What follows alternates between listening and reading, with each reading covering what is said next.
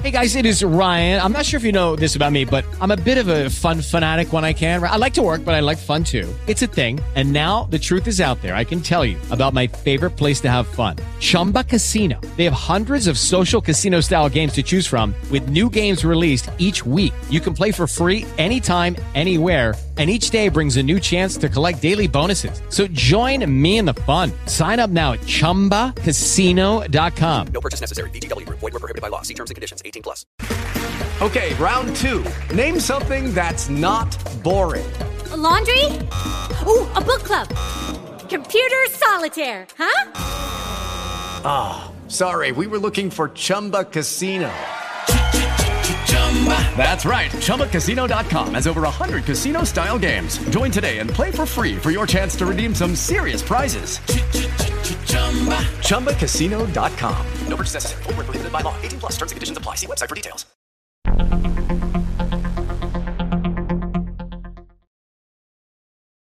All right, and on Alex Garrett Podcasting, we have a very exciting weekend upcoming.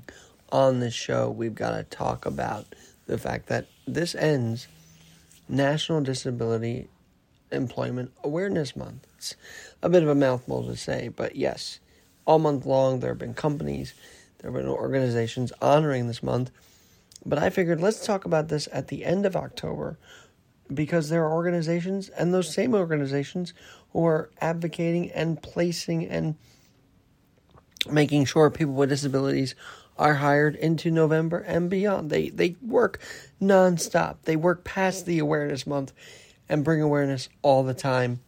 And one of those groups, most certainly, is the Center for the Independent Disabled New Yorkers, CIDNY. And with me, and I'm proud to say this, is the Executive Director, Dr. Sharon McLennon-Weir. Thank you so much. I really appreciate the opportunity to speak about this important event for people with disabilities. And Dr. Sharon, I wanted to know, firstly, your story as the Executive Director, because obviously, if the audience may not be familiar, you are blind, but you don't let that stop you. But I want to know your story first, and then we can go into what the organization does for people with disabilities. Sure. So my story is is a long story, but I'm going to make it really quick. At the age of 6, I started losing vision, and by the time I became in my early 20s, I've lost pretty much all of my sight. I am 51 years old now, and I'm a totally blind person. I do not see anything, no light perception, just darkness. So pretty much my whole life I've been living as a blind person and going to school, making friends, learning how to engage in hobbies. The world of work has always been from that perspective. So I'm part of the community. I understand how hard it is to achieve.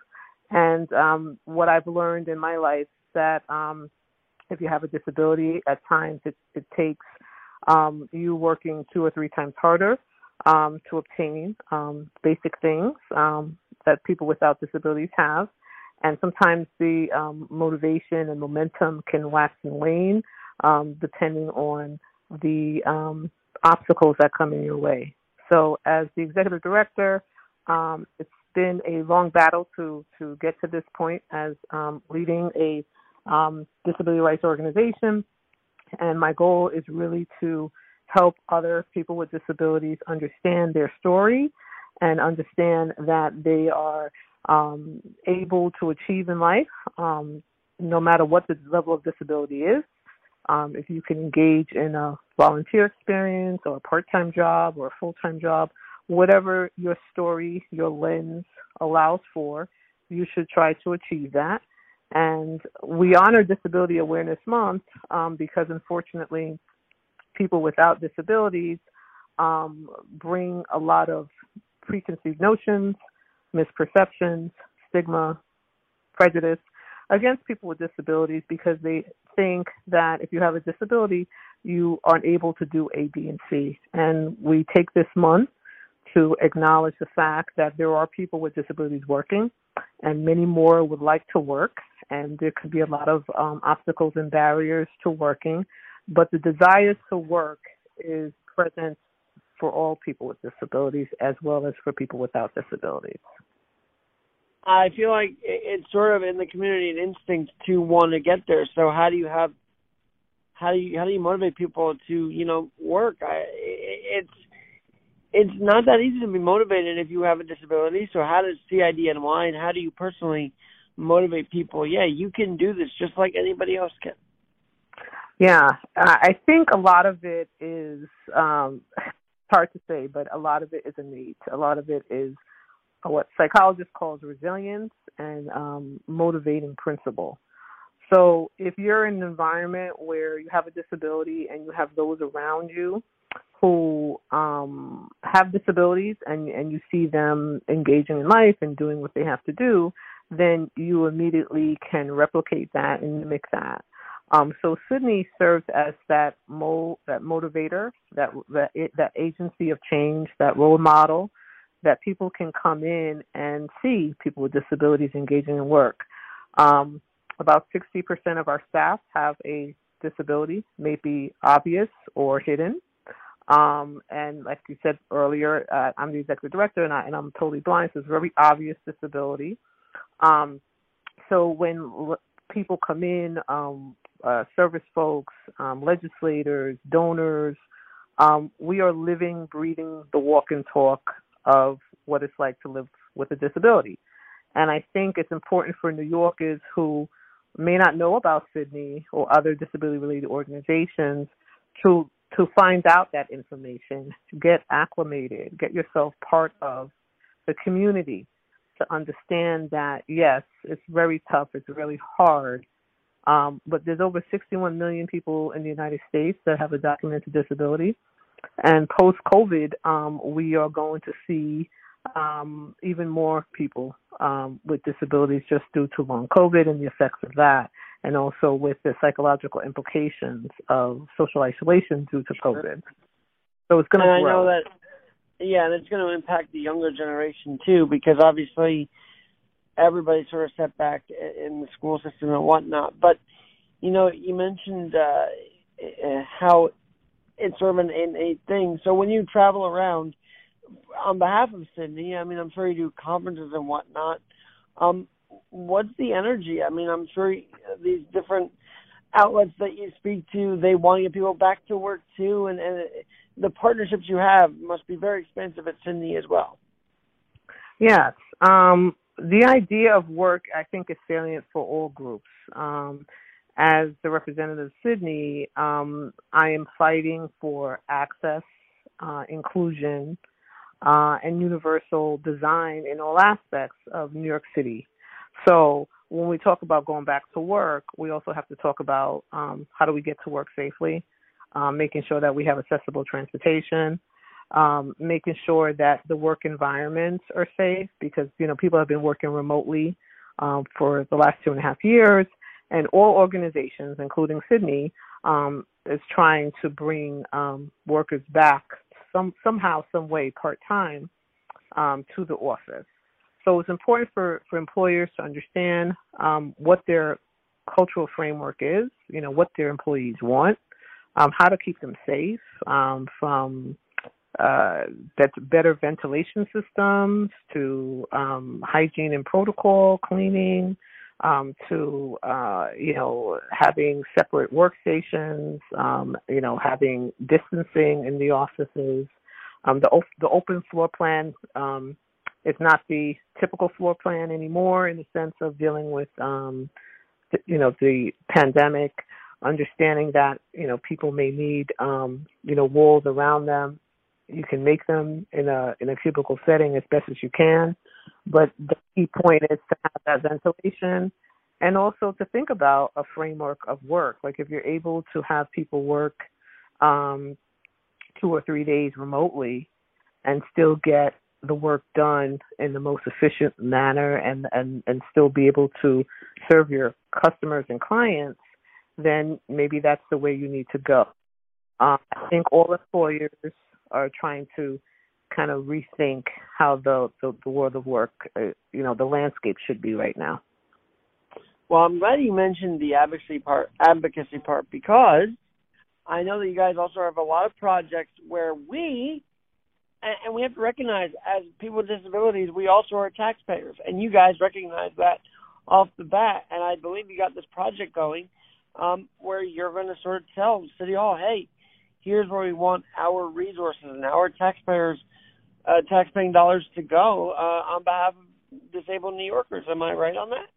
Yeah, so the People Money Project is a great way. I think it's the first time where the mayor's office is actually speaking to the stakeholders, the community, the taxpayers, about how they want their money, this $5 million, to be spent. And CIDNY is part of that initiative where we are reaching out to a lot of our consumers for them to join in these workshops. They're in person as well as virtual workshops to talk about ideas that affects them, from having all restaurants be accessible to having maybe an app on hotels where they which hotels in New York City are accessible, or being able to go to a restaurant and knowing that if you use a motorized wheelchair, you'll be able to fit into the restroom independently. Because, a lot of these hotels, bars, restaurants have very small bathrooms that, it's challenging for a person without a disability to get into. So, so being able to even go into Central Park and know that there's available porta potty that you can get into and that is, clean and accessible. So this opportunity for New Yorkers to come out and talk about how they want their neighborhood to look different, it's a great opportunity. It's an opportunity, like if there's some type of service that you don't see in your neighborhood, it could be as simple as having street signs, because some neighborhoods, street signs are not replaced, and that's challenging. So maybe your curb cuts are not up to date. They've worn down, or they've been cracked. You can have money spent to refurbish those things. Or maybe you don't have a community center for seniors, and maybe And can this help fix the elevators? Because having commuted with these are just their elevator service is crappy, right? So is that also in the game plan as well? Well, yeah. I mean, that CIDNY and as well as other disability rights organizations, we just recently, in June of 2022, signed a settlement with the Metropolitan Transit Authority, MTA, which outlines their 30-year plan to update all stations throughout the system, ensure that stations have elevators in working condition, but also elevators that are actually newly installed, so that people who are unable to use stairs have a way of using the subway, a way of accessing the subway. Yes, 30 years is a very long time. And I know that CIDNY's previous executive director, Susan Duha, and other advocates, fought for the last 5 years to get a better deal. But this is a deal that we have, and it is historic to have in writing that New York City, one of the oldest transit hubs, per se, will one day be accessible to every single user. I mean, that's phenomenal. So we hope that through time, and each year from this year, 2022, moving forward, that we will start to see accessibility being implemented in the New York City subway system. So I don't mean to say this with any malice, but I feel like sometimes those in the community tend to rely heavily on, just going after businesses that, may not either know or may not, may just need to be educated. And instead they just say, well, you're not doing ADA. My point with this question is, how do you encourage those to live a balanced life as a regular citizen, if you will? Because that's what we want to be. We want to be normalized, right, in society, and at the same time fight for their rights, but not to the point of injuring the average business that may not genuinely know sometimes the ADA, if my question makes sense. Yeah, so it's a perfect question, and I would say to you that that's another feature of CIDNY that we do. We do a lot of disability literacy and information to organizations and businesses. The first mode of trying to understand the ADA is not to sue. Sometimes there are some small business owners that really don't know, and they have no idea about what ADA is. What did you get your doctorate in? Oh, sure. Counseling psychology. So, yes, I am a counseling psychologist, and I went to Seton Hall University in South Orange, New Jersey. I'm also a mental health provider in addition to working at CIDNY. And I work with clients with all different types of psychological issues.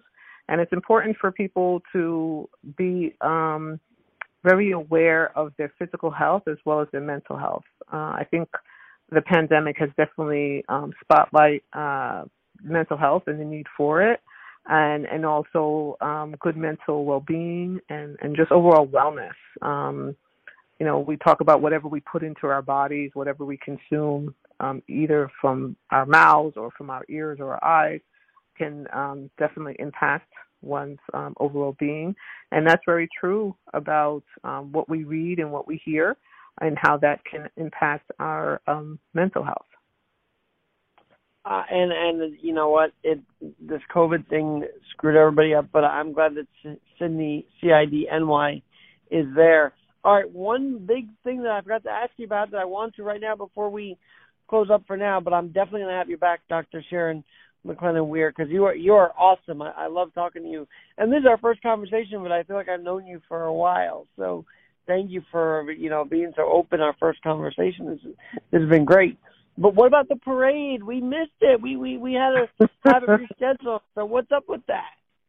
Yeah, well, we're trying to figure that out. I know that there's been some advocates that were trying to pull something together for this Sunday, but it's a little disjointed. I think that the individuals that planned the initial Pride Parade, one of our staff members, Monica, was also on that committee. They worked really hard to try to bring that parade to us, but unfortunately, nature played her or his role in that, and I am sure that we'll have another parade in the near future. I don't know when, but I am sure that the advocates will get together and put something forward. I think what we need to remember is that disability pride is not just in the parade. It's something that we should express every day as we live our lives, living and working in New York City. When you step out of your home, go into whatever appointment you're going to, if you're speaking to someone over a cup of coffee, having dinner, friends, whatever you're doing, you should be proud of who you are. And disability is just one aspect of you. And I would just say to folks, yes, it's a shame that we didn't get to have the parade, but that disability pride is within you every day, and it's not just during parade day. I always feel like I'm marching to it with work, and I feel like everybody who does that and lives their life the best they can definitely marches to it. All right, one last thing. The newsletter is a big deal. I get it every I feel like weekly. How can others sign up for it and even be part of the town halls that you guys have? Go to CIDNY, CIDNY.org, and you can sign up and find out all information. You could also email our Director of Communications, and that's J. Peters, P as in Paul, E as in Edward, T as in Tom, E as in Edward, R as in Robert, S as in Sam, at C as in Cat, I as in Indigo, D as in Dog, N as in Nancy, Y as in Yellow.org. So Jay Peters at CIDNY.org is our communications director, and he will make sure that you get a either email copy of our newsletter or a hard copy in the mail. By the way, Jeff Peters, thank you for arranging this conversation with Dr. McLennon-Weir. You guys are awesome, and I'm going to have you back on. And, of course, as I say, we might be nearing the end of October, but the awareness never stops. And I'd love to have you on next month to see what's going on for the winter for you guys. Okay, great. Thank you, Al, so much for having me. And again, I just wanted to say to everyone, please don't feel hopeless. Feel empowered. And CIDNY can help with that. Thank you. We need that message as we hit into the darker times of the year. You know, when it gets dark out, the depression level for some just rises. So that word of encouragement, highly needed for many. And thank you so much for offering that today, Dr. Sharon. Sure. Thank you. Thanks for having me. I'm Alex Garrett, where we're always adapting.